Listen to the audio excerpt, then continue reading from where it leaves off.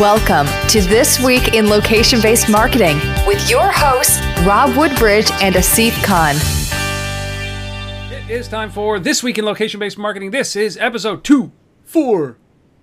We just stopped there because we're Canadian, right? 2-4s right now. 242. We're recording this live July 10th, 2015. That is Friday morning. My name is Rob Woodbridge from Untether.tv, located in Ottawa, Ontario, Canada. And with me, as usual, it is Asif Khan of the Location-Based Marketing Association in Toronto, enjoying the weather and about to go get covered in more mosquito bites as I go camping this weekend. I'm doing the same thing. You know what? I'm heading up. I'm taking my kids to Palmer Rapids, which is up upper Madawaska River. Yep. There's rapids up there. It's a drive-in tent rapid. Basically, you just redo the rapids, body surfing. Can't wait. It's gonna be great.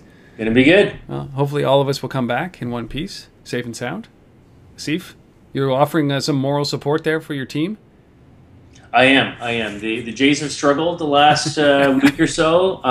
They need some support. So if you're Canadian or you're a Jays fan anywhere in the world, get your shirts on, get your hats on, help them feel some love. They've dropped back a couple games. They're obviously nobody's out of it in the American League East, but hey, I don't know. Jose Bautista is in a funk. That's all I gotta say. Well, the guy's not batting well at all.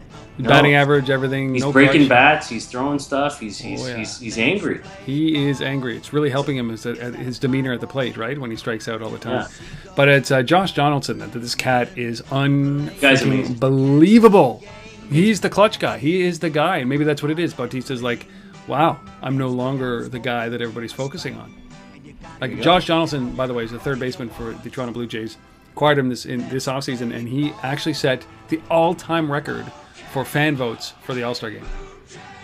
Josh Donaldson. Amazing. The Thanks to guy Don. is unbelievable. And that catch he made I guess 2 weeks ago, unbelievable. It should be like the catch of the year. Well, they called it, he pulled the Derek Jeter, right? That's what they called it. As he dove into the stands, right? Except he didn't come up bloody and battered and bruised, man, like Derek Jeter did.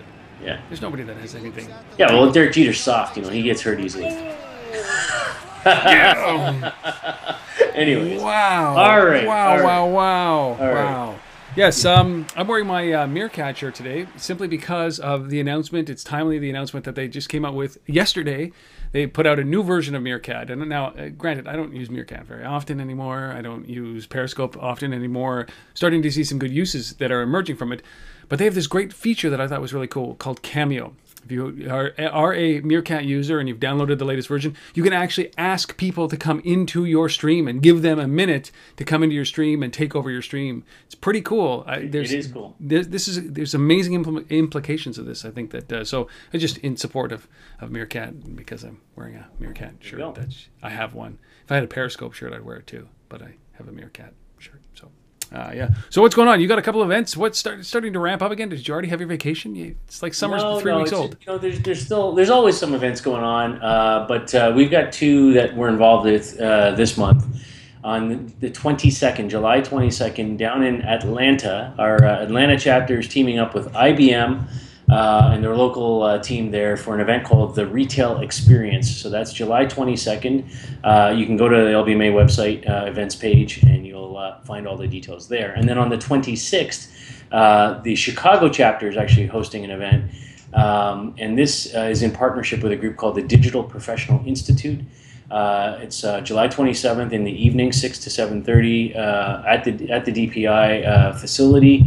And Geophedia and Iris Mobile will be participating in that as well. And actually, while I'm thinking about it, Geophedia also has a webinar coming up later this month. You can find details about that, and that is talking about the work that they've been doing with the NCAA. So some interesting insights there, so check that out. So just go to the events page at thelbma.com/events and you'll learn more about all that stuff and more. All right, so just go to thelbma.com/events for all of those two events. It's pretty lame, Asif. It's pretty quiet for you. I'm not as impressed. For July, yeah, I'm not as impressed as I once was. You're taking too much time off. Just wait till September, Rob. Then you'll be freaking out again. Exactly. I cannot wait for. Well, I can. This is it. But you know what I found here is that it's probably harder to schedule these podcasts during the summer than it is when you're traveling all over the world. This is true. It is. Like, there's no connectivity when you're camping. No. All right. Well, we have nothing left to announce. So why don't we just jump into the top 10 stories? We've got 10 great stories. We got a resource that Asif has pulled up, the Prox book, and then we've got it's not a guest, and you've seen him here many times before, but his name is Chuck Martin, and the things that he says actually come true. It's like Simon, right? And he's going to be talking to us very quickly about how flyers use flyers, like as in people who get on planes like Asif, use mobile, and how the airlines use mobile in order to, and location. So that's our kind of pseudo guest for this week. What do you say we jump into the top 10 stories, Asif? Let's do it. You're up first. I get to start. I love starting. Well, this is AOL has had such a bad rap, Asif. Maybe or maybe not. They made a movie, they made a stupid jingle, they did all that kind of stuff. And when you think we're, part of over the last 20 years, how much of a part AOL has been of many people's lives, it's crazy to think that these guys are done yet. And but they were bought by Verizon for $4.4 billion a while back. And now what is rumored to be happening here is that AOL is going to buy Millennial Media. Now, Millennial Media is one of the last independent mobile ad services out there still. Like, there's a lot of companies that have come and gone, and these guys have still maintained that. In fact, they've been an acquirer of smaller companies. But over the last little while, the interest in them is waning. Their revenue is a little bit flat. Their valuations have come down quite substantially since the time that they were valued. They had basically a market cap of $217 million now, and this is rumored to be an acquisition between $3 and $350 million. So they're paying a premium for it, and this may make a lot of sense because when you've got Verizon, who bought AOL in order to be able to get into the mobile space in the mobile advertising world, and you've got Verizon obviously that has all of their subscribers, and now you've got something like Millennial Media that is one of the last standing independent ad networks on the planet. Maybe InMobi's in there as well, but these guys are fighting it out. This makes a lot of sense, I think, from AOL's perspective or from a Verizon perspective.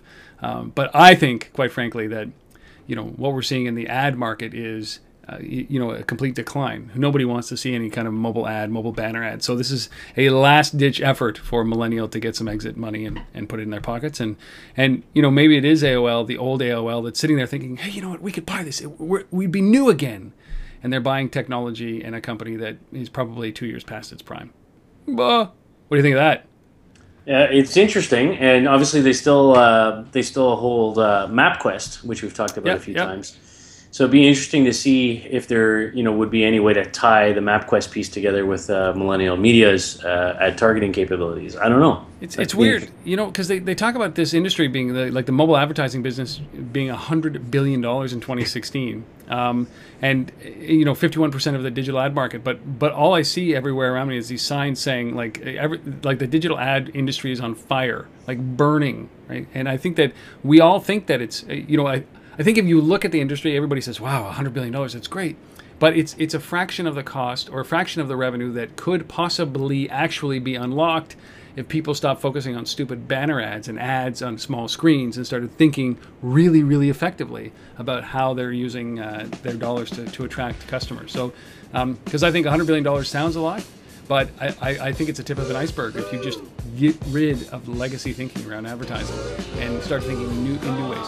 I'd say take the money and run, Millennial. Take the money and run. Yes. There you go. Take the money and run. All right, our second story. Now, while the EU is struggling with the potential bankruptcy of Greece and what to do with all that nonsense over there, one of their other investments, one of their other projects, they're not just about currency. These guys are funding all sorts of research and technology and whatever. There's a project that they've been involved with since 2013. It's a collaboration between universities in the UK, Holland, and Denmark, known as the GHOST project. And GHOST is an acronym for Generic Highly Organic Shape-Changing Interfaces. Wait. Interface doesn't start with a T. Yeah, well, I don't know. I don't know how they come up with that. It's GOSI. not Ghost. Ghost. I don't know. They Ghost. call it Ghost. I'm just telling the news like it is. That's lame. I don't make this stuff up. All right, carry on. But anyways, it's the Ghost project. The Ghosty project. And so we talk a lot on this show and in the industry about sort of how digital out of home is evolving and how mobile and location are becoming part of that.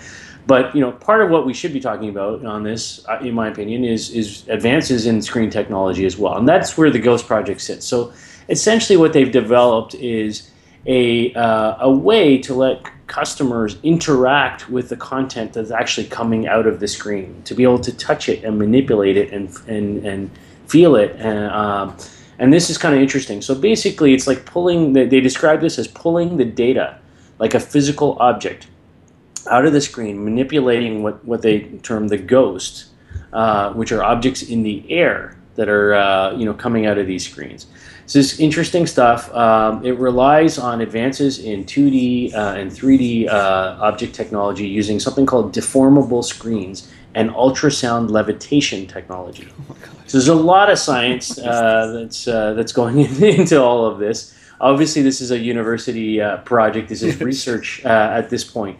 But you never know where this thing is going to go. A while back, I talked about a company called Displayer, which had basically taken bastardized a Dyson Airblade type of thing and a projector and put them together to basically project content, effectively a virtual screen that you could manipulate the air and the content around that, that was pushing through this sort of Dyson Airblade. And so it's in a similar kind of vein here, but much more advanced, much more technology in this and science in this, with this kind of 3D levitation stuff. But you never know where this can go, right? I mean, this could be the screens of the future. We're all interacting with the content that's coming out of it and have the ability to manipulate it. So check it out. It is spelled GHOST. And like I said, it's the generic, highly organic, shape-changing interface. I see what they did there. They took the interface, right? Interface. The interface. They couldn't come up with one simple word that started with T. That was like a synonym for interface. Yeah, I don't know. Yeah, I'll make fun of that until they actually succeed. Smart guys spelling ghost wrong. That's what I'm saying. I just, you know what? How smart can they be? Not that smart, I guess. Not that smart. Smarter guy right here. Levitation stuff. Mm-hmm. Who needs that? All right. Well, speaking of smart, everybody, you always you get that story, and then I get the ice cream story. Is this really? Well, really pizza and ice cream. You don't eat this stuff, so I got to give it to you this way. It's pretty funny though, but you take the scientific approach, and I get the ice cream story. That's really good. I like that. See, oh my goodness. Well, there's a ice cream store called the Big Gay Ice Cream Store in East Village in New York City, and these guys, there is a great 4-minute overview on their website around how this company came to be. Big Gay Ice Cream started back in 2009, just as a sort of a lark. We didn't set out to build an ice cream business.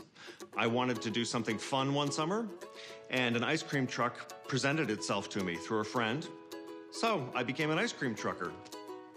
Brian and I met back in 2006, and our first date was at Barnes & Noble. In 2009, we started Big Gay Ice Cream Truck. Now we have 2 shops.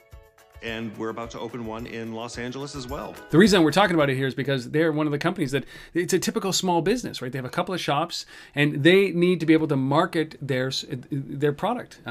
So they turn to a whole bunch of different things. And one of those things is Facebook. And they're leveraging Facebook Tips now. Remember we talked about Facebook Tips was the extension of Facebook Tips with Bluetooth and beacons, and Facebook was actually sending small businesses beacons. And this is one of those companies that has actually enabled these things. So when you walk into the Big Gay Ice Cream's East Village location, and you have Bluetooth enabled, obviously, and you're using the Facebook app, it will pop open or it will pop up and it will say, "Hey, listen, you are here. Hear what your friends have to say. Unlock the place tips around this place." And it's actually very, very, been very effective for them because they live, breathe, and die by the interaction of their customers and word of mouth selling, and that's what they do. So they basically when you click on the message that says, "Hey, interact with us," when you're in the store, they take to a unique screen with the ability to check the location, like the location. It'll show you what your friends have thought about the location. They've left comments about the locations, photos that they've posted, and then it allows you to just rate the service. Was it great, to just okay or bad? And then obviously it allows you to like this and be a part of this community. And this is actually very, very a perfect example of how this kind of technology can connect the digital and the real life and give you instantaneous access to other people's thoughts that are in your social group, and also be more proactive inside the store from the store's side as well. This is a really good example of a small business loving this. Love this. Love it. Yeah, fantastic. You know what? I'm going to reach out to these guys and see if maybe we can get them out to Retail Loco. I'd love to have that small business perspective on firsthand and hear from them. But this is what it's built for, right? This is what it's built for. It's not, maybe the big guys are going to use it, but it's the small guys who maybe have a small marketing budget or no marketing budget that require word of mouth marketing. And word of mouth engenders so much more trust than anything that we could do, right? So any ads that are blasting at you, you trust less, obviously, than if it comes from somebody that you actually have a relationship with. And how many times have you been into like what Purple Cow in out east, right? Yep. Here in Canada. And they have like 47 flavors, and they change all the time, and each store might have a different flavor set. And I would just love it if I could just open up an app and say, like, what are the popular flavors here? What are the ones that I should and shouldn't have? Yeah, well, you remember the work that Tasty Delight did back in the day. Tasty Delight! All around all that stuff, and BJ Emerson, and some fantastic innovation in using location technology back then. So there you go. Big Gay Ice Cream. The Big Gay Ice Cream. Now, you can go to biggayicecream.com, biggayicecream.com, and you can find out a little bit more about these guys and how they started with the truck. It's a great story, and it's a typical small business story that I'm really happy that we can feature here. Good story, Steve. Awesome. It's better than Go-See. You see, you're happy about the story now, aren't you? It's better than Go-See. That's true. Okay. All right. Our fourth story. Now, one of our fantastic LBMA members is Gimbal. These guys are all over the beacon and indoor positioning world at the moment. And this week they announced a new beacon, actually, called the U-Series 5 beacon. And I wanted to just take a minute to highlight it on the show this week because it's kind of different. It's one of the challenges in the beacon space today that we hear a lot about is the size of the beacons, and in particular, size is typically defined by battery life. If you want a beacon that's going to last longer, you need a bigger battery, which takes more space. It means the beacon takes up more space, and then you got to worry about maintenance and changing batteries and all this kind of stuff. So Gimbal has developed this new beacon, the U-Series 5, that doesn't require a battery at all. In fact, the way it works is it pulls power from USB. Just like anything, when we plug USB things into our computers for charging or anywhere else, essentially this is how it works. So anywhere you have a USB port in your environment, whether that is that could be a cash register, a point of sale system, whatever equipment you've got around you, computers, et cetera, effectively you plug this beacon, this very small footprint beacon, into the port, and it gets its power from that environment. So it's really plug and play. It's still Bluetooth powered, but it's USB instead of battery. I think this is fantastic. This is great. Sort of move forward for getting more beacons into the ecosystem. And not having to worry about the maintenance and battery replacement issues that a lot of the other beacons have. So there you go. Yeah, good story. We always talk about the unseen costs of beacon implementation, and the single greatest unseen cost is what happens in a year or two when you have to replace all those beacon batteries that you've attached to places that you can't remember where they are. Yeah. Yeah, and then oftentimes they'll just be forgotten, just discarded, not used again. So, Gimbal. There you go. I like Gimbal. I should have worn my Gimbal t-shirt because I really like Gimbal. Well, we're going to have those guys on in a few weeks as the guests too, so I'm working that out right now. So we'll hear firsthand about some of the new stuff that they have coming. Actually, there's some big announcements coming, I was told yesterday. So that's a teaser. Yeah. So that's a teaser. In a couple weeks, though. End of the month-ish. All right. Well, that's good. All right. Well, when we look at our next story, it doesn't have quite the same impact as or ring as the Gimbal or Big Gay Ice Cream or Ghost, Go See. And it's something that I often don't think about it. Today is Friday. Today is my garbage day. So, of course, I'm the guy that gets up at, the crack of dawn, does what I need to do. And then I hear the garbage truck driving by. And then I'm the guy running down the street with my garbage bags in hand saying, no, because we only have every 2 weeks is garbage collection. Yep. Every week is recycle, right? So now there's a company called Rubicon Global that, if it has its druthers, will become, oh, God help me for saying this, the Uber of garbage collection. Everybody wants to be the Uber of something. I know, but stop. Just be the company that you were set out to be. Don't be the Uber of anything. So what does the Uber of garbage mean? Is that what demonstrations in France and burning of cars and getting thrown in jail because you're running an illegal taxi service? That's really what you want to be known as? Okay. I'll start burning my garbage then, Rubicon. That's what the Uber of garbage is. No. So the Uber of garbage is, these guys are doing it right now for Fortune 500 companies. They are doing on-demand garbage pickup. It's a pretty unique way of actually making money as well, because there's a cost associated with, large companies, Fortune 500 companies and garbage pickup. So what they're doing is they're picking up the garbage and they are taking a percentage of the amount saved from the actual garbage collection bill that you would typically have. So they've obviously got an algorithm that does all that. They do an assessment and they say, okay, we'll save you this much money. We'll take a percentage of that. It's pretty unique. And they charge based on that. And then they also take some of the stuff about recycling and money they can make from the recycling charges as well. So, there's a unique business model along here. Now they want to bring it to you and I, to the average person who doesn't like to sit with their garbage and stew for 2 weeks and bake in the summer heat or freeze in our winters.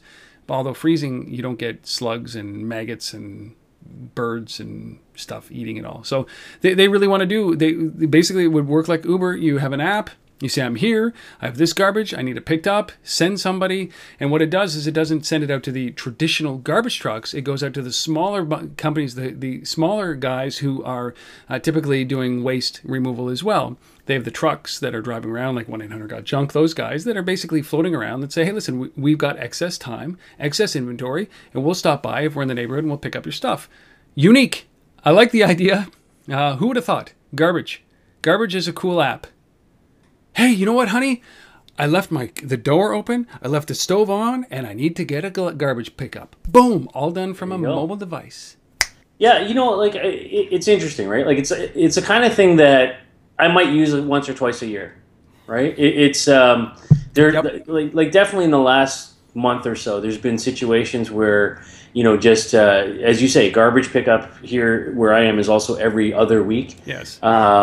And so there's always that situation where you have some big event going on, you produce an inordinate amount of garbage, and you're like, oh, garbage pickup just happened yesterday, and now I got to sit here for 2 weeks with all this stuff piled up because I just had a big party or I just did whatever. Or you just have kids. Yeah, or you just have kids or whatever it is, right? It's there is those situations where it would be neat to be able to just say, hey, I'd love to get this out of here sooner and not wait 2 full weeks to do that. So Asif, I got to tell you is that we missed this just so well. I have empathy for parents, new parents now, because we had twins, obviously, and this rule, this law that did garbage pickup every other week happened maybe 2 or 3 years ago for us. So the kids were out of diapers, but at one point in our life, we were going through between 26 and 30 diapers a day with 2 kids, right? 26 and 30 diapers a day over a 2-week span. Basically, can you imagine how parents feel? Oh my God. Yeah. Picking that garbage, we would just, it would be the worst thing ever, right? And even despite all the greatest technology and the way that the diapers absorb, you cannot take 2 weeks of diapers with twins and hide that stench. I'm just leaving that with you. Crazy. Doesn't work. There you go. So Rubicon. Rubicon. Rubicon Global. You can check them out if you want. All right. Our sixth story. I like this one. Over to the UK. Bulmers, a well-known brand in the cider world, the UK cider brand, has done something very interesting here. They've opened up a new bar in Shoreditch, and it actually opens today as we're recording this, July the 10th. Why are we not there? I know. We should be there for the opening of these things. And it's all around a campaign that they've put together called Live Colorful. And you can go to the hashtag on Twitter, Live Colorful, to kind of see what's going on. But they built this thing called the Live Colorful Bar. And this is very interesting. It's the world's first black and white bar. Now, let me explain what that is for a second. So basically, they've designed this bar. Everything in this bar is black and white, from the carpet to the chairs to the lighting to the walls. It's like you're walking in. They've purposely designed this so that you're walking into what looks like an old black and white film scene. Oh, that's cool. Okay, including everybody that works there, all the bar staff, bartenders, everybody. They brought in makeup artists, film crew, designers, everybody. And they've got makeup artists that had to work and test different things out to basically, black and white out the staff, so that they don't show up. So everything is supposed to basically be like you just don't see it. It's just black and white. And then you walk into this bar, and the only color that shows up in this bar is whatever you're wearing and the Bulmers cider. That is cool. So the point is to draw out, the only color that's visible in this entire monochrome place is the drink that you're seeing, and they've got a new version of this cider called Zesty Blood Orange, is one of the flavors, and then you, and they encourage you to come in and dress as colorfully as you want, so that you show up. So the patrons are visible, and the drinks are visible, and everything else is not visible. That is crazy cool. Phenomenal stuff. Love this. This is for me true location-based experiential retail design. Love it. My God, I'm stuck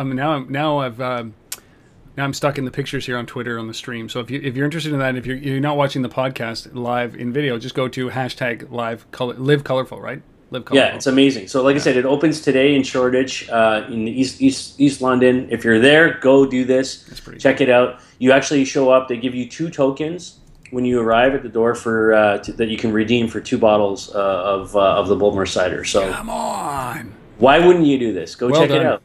That's well done. Wow, I like that kind of stuff. That's the future of retail. We talk about that it has to be that kind of experience inside of the store. Else why would you go in there, right? And while we're talking about East London, we'll stay right there for our next story. Exactly. Right? So just jump over there now. If you've ever thought about, printing your own cup, for example, a coffee mug, now you can 3D print it, and then you can go and have a cup of coffee in it. I don't know why we don't have this. I sent it off to a friend of mine when you sent me the story, who runs Makerspace North up here in Ottawa, and I thought, why don't we have this? It's called Makers Cafe. Makers Cafe. It's in London. And it is exactly what it sounds like. It is a cafe. You don't have to, it's not black or white, but it is about makers. And so it's a cafe / education / 3D printing area / design hub where you can get things done and built for you. So it's ultimately the greatest thing that I've ever seen. And what they're doing now is that you can actually send them a mock-up or a schematic of a mug that you want, or you can be in there and have them print up a mug, literally a mug for your coffee, and then have it printed while you wait, and then drink a cup out of it.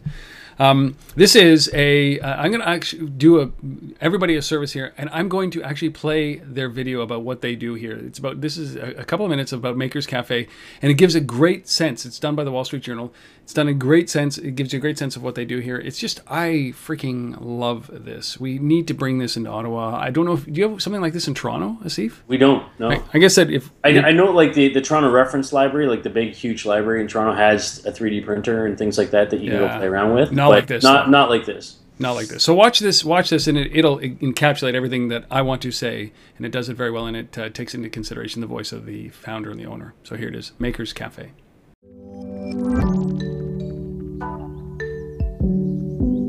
Welcome to Shoreditch, East London. This is Makers Cafe.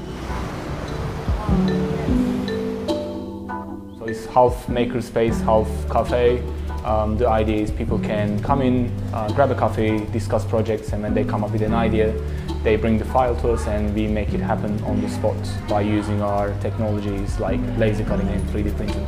Most of them, they just have a basic idea of what they want, but they don't have the skill set to make it happen. So we sit down with the people and they tell us what they want, and they show us some sketches, and we open our computer, our CAD software, and we turn that idea into a file that we can run for our machines. We're not just a maker space, we are a cafe as well, and it's a very good conversation starter.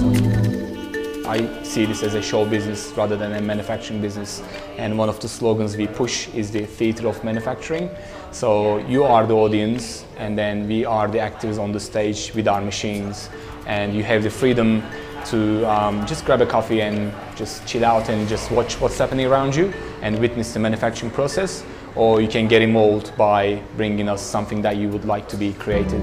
So this is our coffee space. It's a collaboration with Old Shoreditch Station. They are the cool kids in the space in Shoreditch. People can just take a seat, grab a coffee and discuss projects. They can make things on the spot. This is all about the theater of manufacturing. At the evenings and weekends we organize workshops.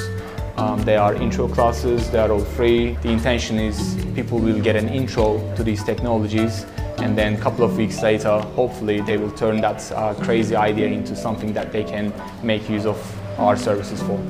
People assume that at some point we will have 3D printers in our houses, a bit like a washing machine or an inkjet printer. I foresee people will have 3D printers in their houses, but there's nothing stopping us from providing our services with our consultancy or workshops, training.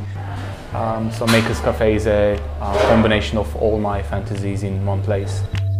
Yeah, that's Makers Cafe. Such a unique thing, so contextual, experiential, as we said. You don't just go in there and have a cup of coffee. You can, but what's around you is 3D printers whirling and whizzing, and ideas being generated, and things being created. And then you stay, after hours, and it becomes like a place where education happens, where they do courses and programs, and they teach you stuff about being a maker. And I just we need this here. I love this. Two great stories. Bulmers, Makers Cafe, like booze, coffee, maker space, experiential. Let's stop here. If only we could, Rob. Oh, there's more. The world location just continues to go, and yes. It's. It's hard every week to kind of decide on just 10 things, because there's 50 things we could talk about. Yes. But our next story is an interesting one, and I found out about this actually late last night and just swapped this in on Rob this morning. So he has no preparation on this, but it's a great story. Basically, Asif, that would assume that I prepare for any story. So I'm just saying, like, put it in context here. This is all a surprise to me. There you go. Okay, carry on. So there's a group out there called Spark, and this is they describe themselves as a gender equality collective. Now, what they've done is they've designed an app called Women on the Map, WOMEN, Women on the Map, and it does exactly what it sounds like it's going to do. It's basically in a positive way. Yeah, in a very positive way. So it helps you discover what they describe as fierce and clever women whose contributions to history have been sadly overlooked. And so basically what you have here, and they give this example of the sort of disparity that goes on. So they say when you look at New York City and you look at statues, plaques, and street names that have been named after people or honor people, there are 145 statues of men and only 5 of women. And so they want to sort of, bring some equality to this issue. And so what they've done is through this app, you basically, wherever you are, if you're near a place that a woman had achieved something extraordinary in that place, your phone will buzz with a geolocation alert telling you about that place and the woman who came from there or achieved something there and what that was. There are currently 119 women in 28 different countries so far that have been put into this app, and you can nominate women yourself by emailing Spark. You write a 300-word description about why they should be included in the community, and they'll take a look at it. They have a whole committee that looks at this kind of stuff, and there you go. Spark's Women on the Map. Amazing. One of the other, just a little quick sidebar on that is, the core technology behind this is they use Google's Field Trip technology to enable sort of the background location awareness piece of this. So I love that stuff. I love when people just go and kind of take the technology that's out there and then find great use cases for it. So well done, Spark and Women on the Map. You should put every mother on the map, right? Yeah. That's what you should do. Jeez, unsung heroes. That's a great story. That's a very, very, very good story. You know, what drives me crazy about it is that we have to still have these conversations about parity and equality. That drives me crazy. They're important stories, right? And like the other one that we told, I think it was in Pennsylvania or New Jersey, I don't remember, one of those two. The woman who opened the clothing store. Yes. And, you know, she uses the current gender equality statistics. And so when you go into this store, if you're a man, you pay 100% of whatever the price is. But if you're a woman, you pay like, you know, 80%, 70%. Because, you know, you earn 70% of what a man earns. So there you go. It's crazy. I find that you know, we are coming through an awakening now, right? We're coming through with Supreme Court decisions that show that humans are humans and people are people and everybody has the same rights. But it just strikes me as just like we're still so far away. We're still so far away. It drives me crazy. And my hope is that our kids, Asif, just don't even think that this is a weird thing, that we have to do these things, right? Just that it's just part of that everybody's equal. I hope. Well, I know that's what my mother fought for in Muslim nations and teaching women their rights when they didn't think that they had any, and you know, those are the kind of things that it just when we take for granted, especially in Canada, right? Holy cow, yeah. And we don't think that we're basically one generation removed from women voting and giving the right for women to vote. Which is, can you imagine? Like, think about that today. Yeah. Anyway, some places still don't have it. I know, but it just yeah. Wow. Anyway, on to the next story, which is about ride sharing. You know, we talked a little bit about Uber becoming the Uber of garbage. Now, you know, the problem with Uber is that, and we're seeing it everywhere. The one problem that everybody keeps focusing on, I saw it in our local news last night, because here in Ottawa, they're fighting Uber, right? You got demonstrations everywhere. Because if you look at here, in Ottawa, Steve, I don't know if I told you this, in Ottawa, Uber has the impact that Uber's had on cabs, on the revenue. We're talking about a 70% decline in revenue for cabbies this year because of Uber. That's the impact, right? So it's not that they're not fighting for safety, right? If you've been in a cab, you know you're not fighting for safety. You know that they're not fighting for the fact that they have a license. They're fighting for their life, right? And that's what they're trying to tell you, is that they want to hold on to what is old because that's how they made their money. And oftentimes they've acquired these taxi chits illegally. They're sharing cabs. Anyway, there's so much nefarious activity going on in cabbies. The fact that they're fighting for safety drives me up the wall. It's because, no, you're losing revenue. Why? Because something more innovative, something better is arriving, and you just want to hold on to the past. Like advertising, right? Like television, like radio, like newspapers. All those guys are going through it. Cabbies are now going through it. But listen, one of the things that happens, though, is that if you actually do not take more than two passenger or two trips with somebody, I don't think that you're considered a cab. Right? So you're not considered an illegal taxi if you're doing ride sharing, and ride sharing is up to 2 trips there and back, basically.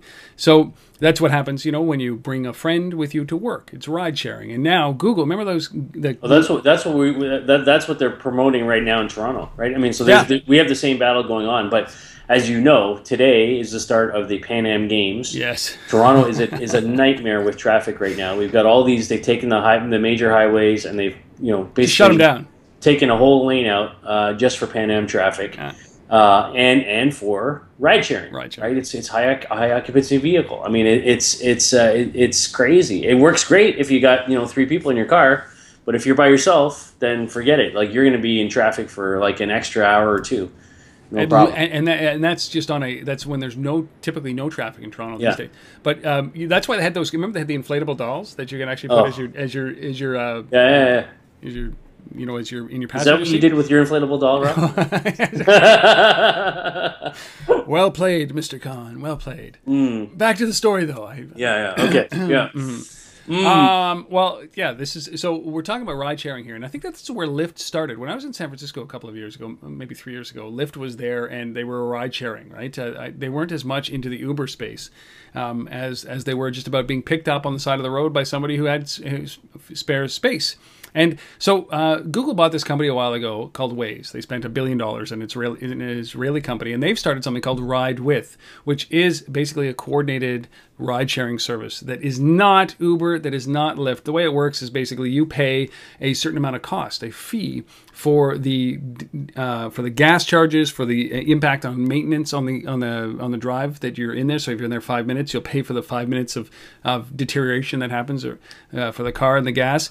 And this is ultimately how you pay this person. And then Lyft gets Waze gets 15% of that fee, whatever it happens to be. They get a 15% cut, which is ultimately going to Google. So this is a way around it, and because you're allowed to do, as I said, trips there and back, 2 trips a day, 1 trip there, 1 trip back. So this is trying to get around the challenges that Uber is having, but ultimately this is going to have an impact on cabbies anyway. So you have an app, you say I'd like a ride, somebody picks you up. Talk about safety challenges again, but here's some way to do it, and they're doing this to combat things like, especially in Israel, because and it might be a little bit lenient in Israel because they have terrible traffic. They have huge expense for cars. Cars are very expensive there, and gas prices are out of this world, and all across Europe, they're out of this world. So maybe this will actually fly simply because they need a solution for this challenge, and certainly putting more cars on the road is not an option, and people buying cars is not an option. So maybe rideshare, maybe Uber, maybe these guys, maybe autonomous vehicles that drive you there. I don't know what it is, but here's the first step. So Waze is actually coming out with services. Pretty smart. Awesome. All right, and we have one more story now. The design agency T3, has decided to take Tinder, that lovely app Tinder, to the next level. Yeah. So if swiping to the left or right is just too much for you, and you can't handle that, well, guess what? If you have an Apple Watch or an Android Wear device with Tinder running on that device, what we're going to do now is we're going to swipe for you, but we're going to do that using your heart rate. Yes. You heard me right. We're going to use, I love it. The person comes up on there, and your heart, rate increases because you like this person, or it doesn't because you don't. And basically, we're auto swiping based on your heart rate. Really, we need to do this. Yes. So there you go. It's not available yet. T3's is trying to get this app out there, and they're going to be working through the various app stores to make this happen. But hands-free Tinder is what it's being described as at the moment. Handling your swipes based on your heart rate reaction to what you're seeing.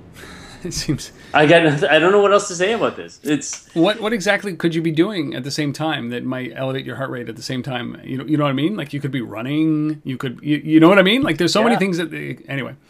This is the evolution of how lazy can you be when you're. This is just pointless. Design trying to go and say, hey, we can do something with a very popular app and maybe get some press around it. You know what? It's bound to happen at some point, right? Where but you got to take more into consideration than heart rate.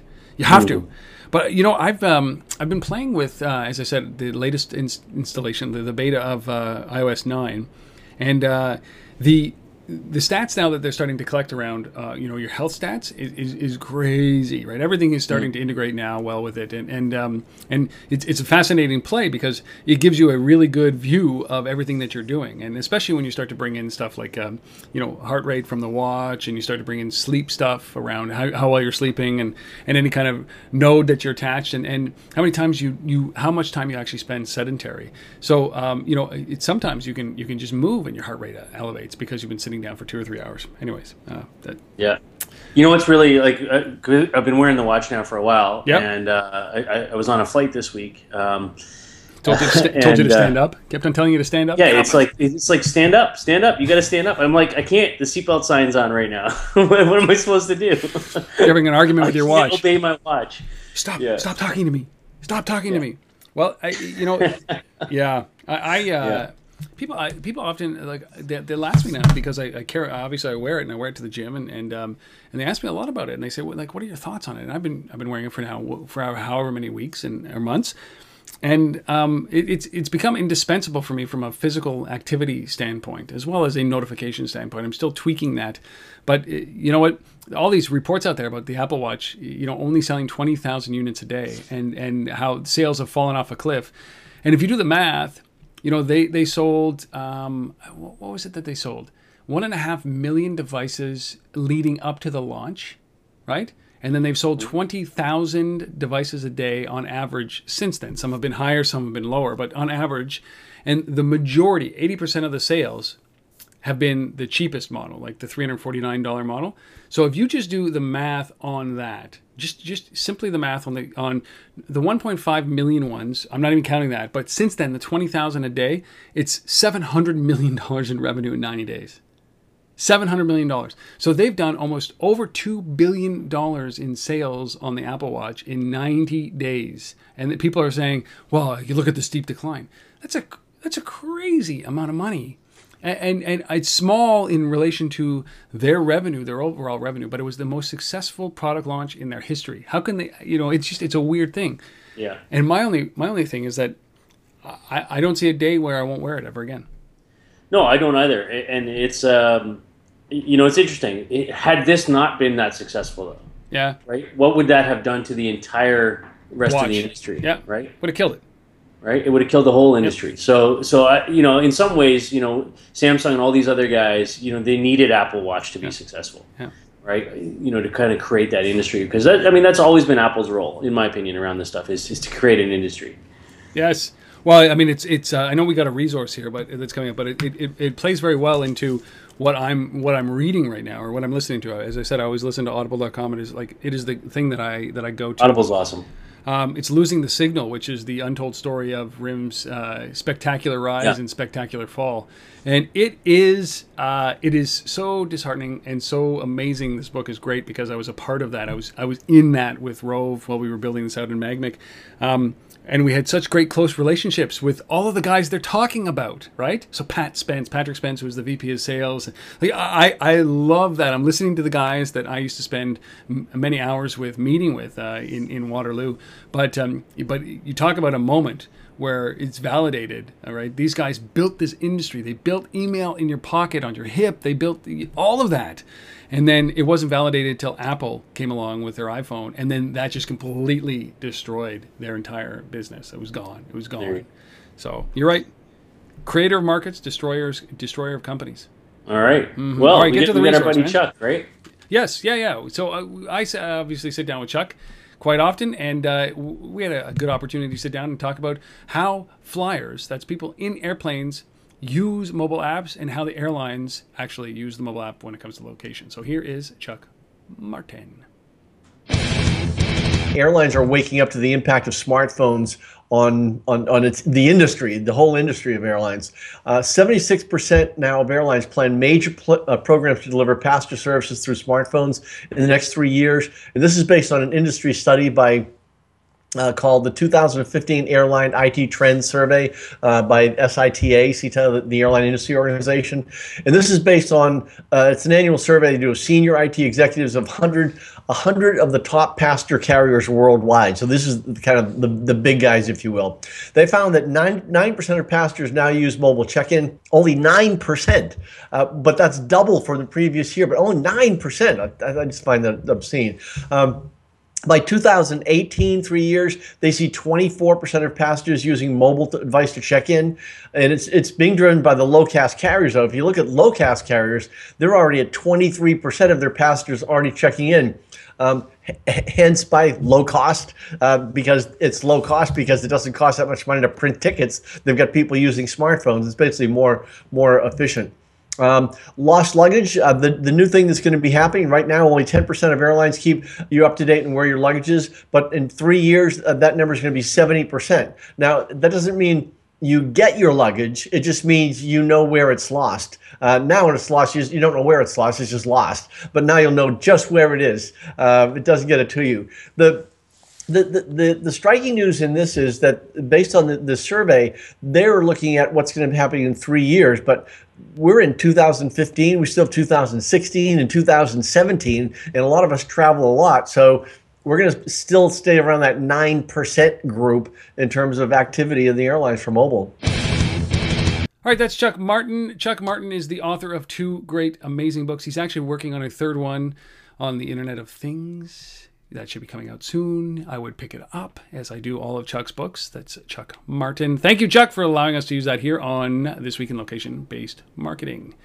All right, let's see if we get to finish this off with a resource. What is this thing that you're talking about here? The Prox book? So earlier this week, one of our members, Unicast, has been pushing this the development of this what they're calling the proximity information economy, and basically a directory of proximity solution providers, PSPs. And so we decided to partner with them, along with Steve Statler and his team, to release this thing called Proxbook. So if you just go to proxbook.com, proxbook.com, it's a growing directory of everybody that's in the proximity solution provider world. That's cool. GPS, NFC, magnetics, RFID companies, Wi-Fi companies, beacon companies, everybody's in this thing. So if you're looking for that, as a resource, you're looking for that sort of de facto directory, if you will, of everybody who's in the ecosystem. Certainly we encourage you, if you're not already, to get listed in there. It's free, and if you're looking for the resource, to go to Proxbook as a place where you can find that information. So we're happy to be a big part of that, supporter of that. And thanks to Unicast for sort of driving that initiative and making it happen. So there you go. Proxbook.com. Yeah. That's good. That is a resource that is needed. It is. And I'm pretty sure it will expand and contract and change, and absolutely, as the industry does, obviously. Yep. Yeah. All right, Steve, anything else? Have we just nailed this? Do we want to talk about anything else? Any other resources, recommendations? Go Blue Jays. Go Blue Jays. Go Blue Jays. Okay. That's something. Yeah, it's something. It is something. They need all the help they can get, man. They're going to play the Kansas City Royals now. Well, and KC, what a great story that is. Are we talking about, I love the fact that this team has just emerged, and finally it's one of these companies, one of these teams that just, everybody was thinking, hey, let's just relocate that team to Montreal, right? Because they suck, just like the Pittsburgh Penguins of yore, right? And here they are, contending. I love that. How about those Pittsburgh Penguins? Phil Kessel is going to score 50 goals now. That's right. We're happy to have him out of here. Don't worry. All right, yeah, you don't should want be. him in Toronto. No, you don't. You want to rebuild. You want to go for the cup in 2025. I think that maybe 2030. Yeah. Maybe sometime in our lifetime. Whatever it takes. The last big announcement that happened this week. I know that everybody's been waiting for it, and I'm actually ecstatic to put this out here for those of you who are still listening. Bruce Springsteen. He has been releasing some of the greatest live performances in high quality, high def audio. He's now released this one. It is from California, 1988, the Tunnel of Love Tour, the LA Sports Arena in California in 1988. It is a unbelievable concert. It's actually when he started doing Born to Run as an acoustic song, if you can believe it. And when he didn't play Thunder Road in every concert. This was during his big War, What Is It Good For? Anyway. Great concert. So if you're a Springsteen fan and you are actually still listening to this, you will appreciate that quite well. The LA Sports Arena, California 1988, from the Tunnel of Love tour. I don't know where we go. That's the last story. We're done. I think we're done. On that note. That is it. All right. 242 over. Done. We'll be back for 243 next week. Thank you all for tuning in. We'll see you then. See, safe week. No, not too many bug bites, man. Stay away from the bread. All right.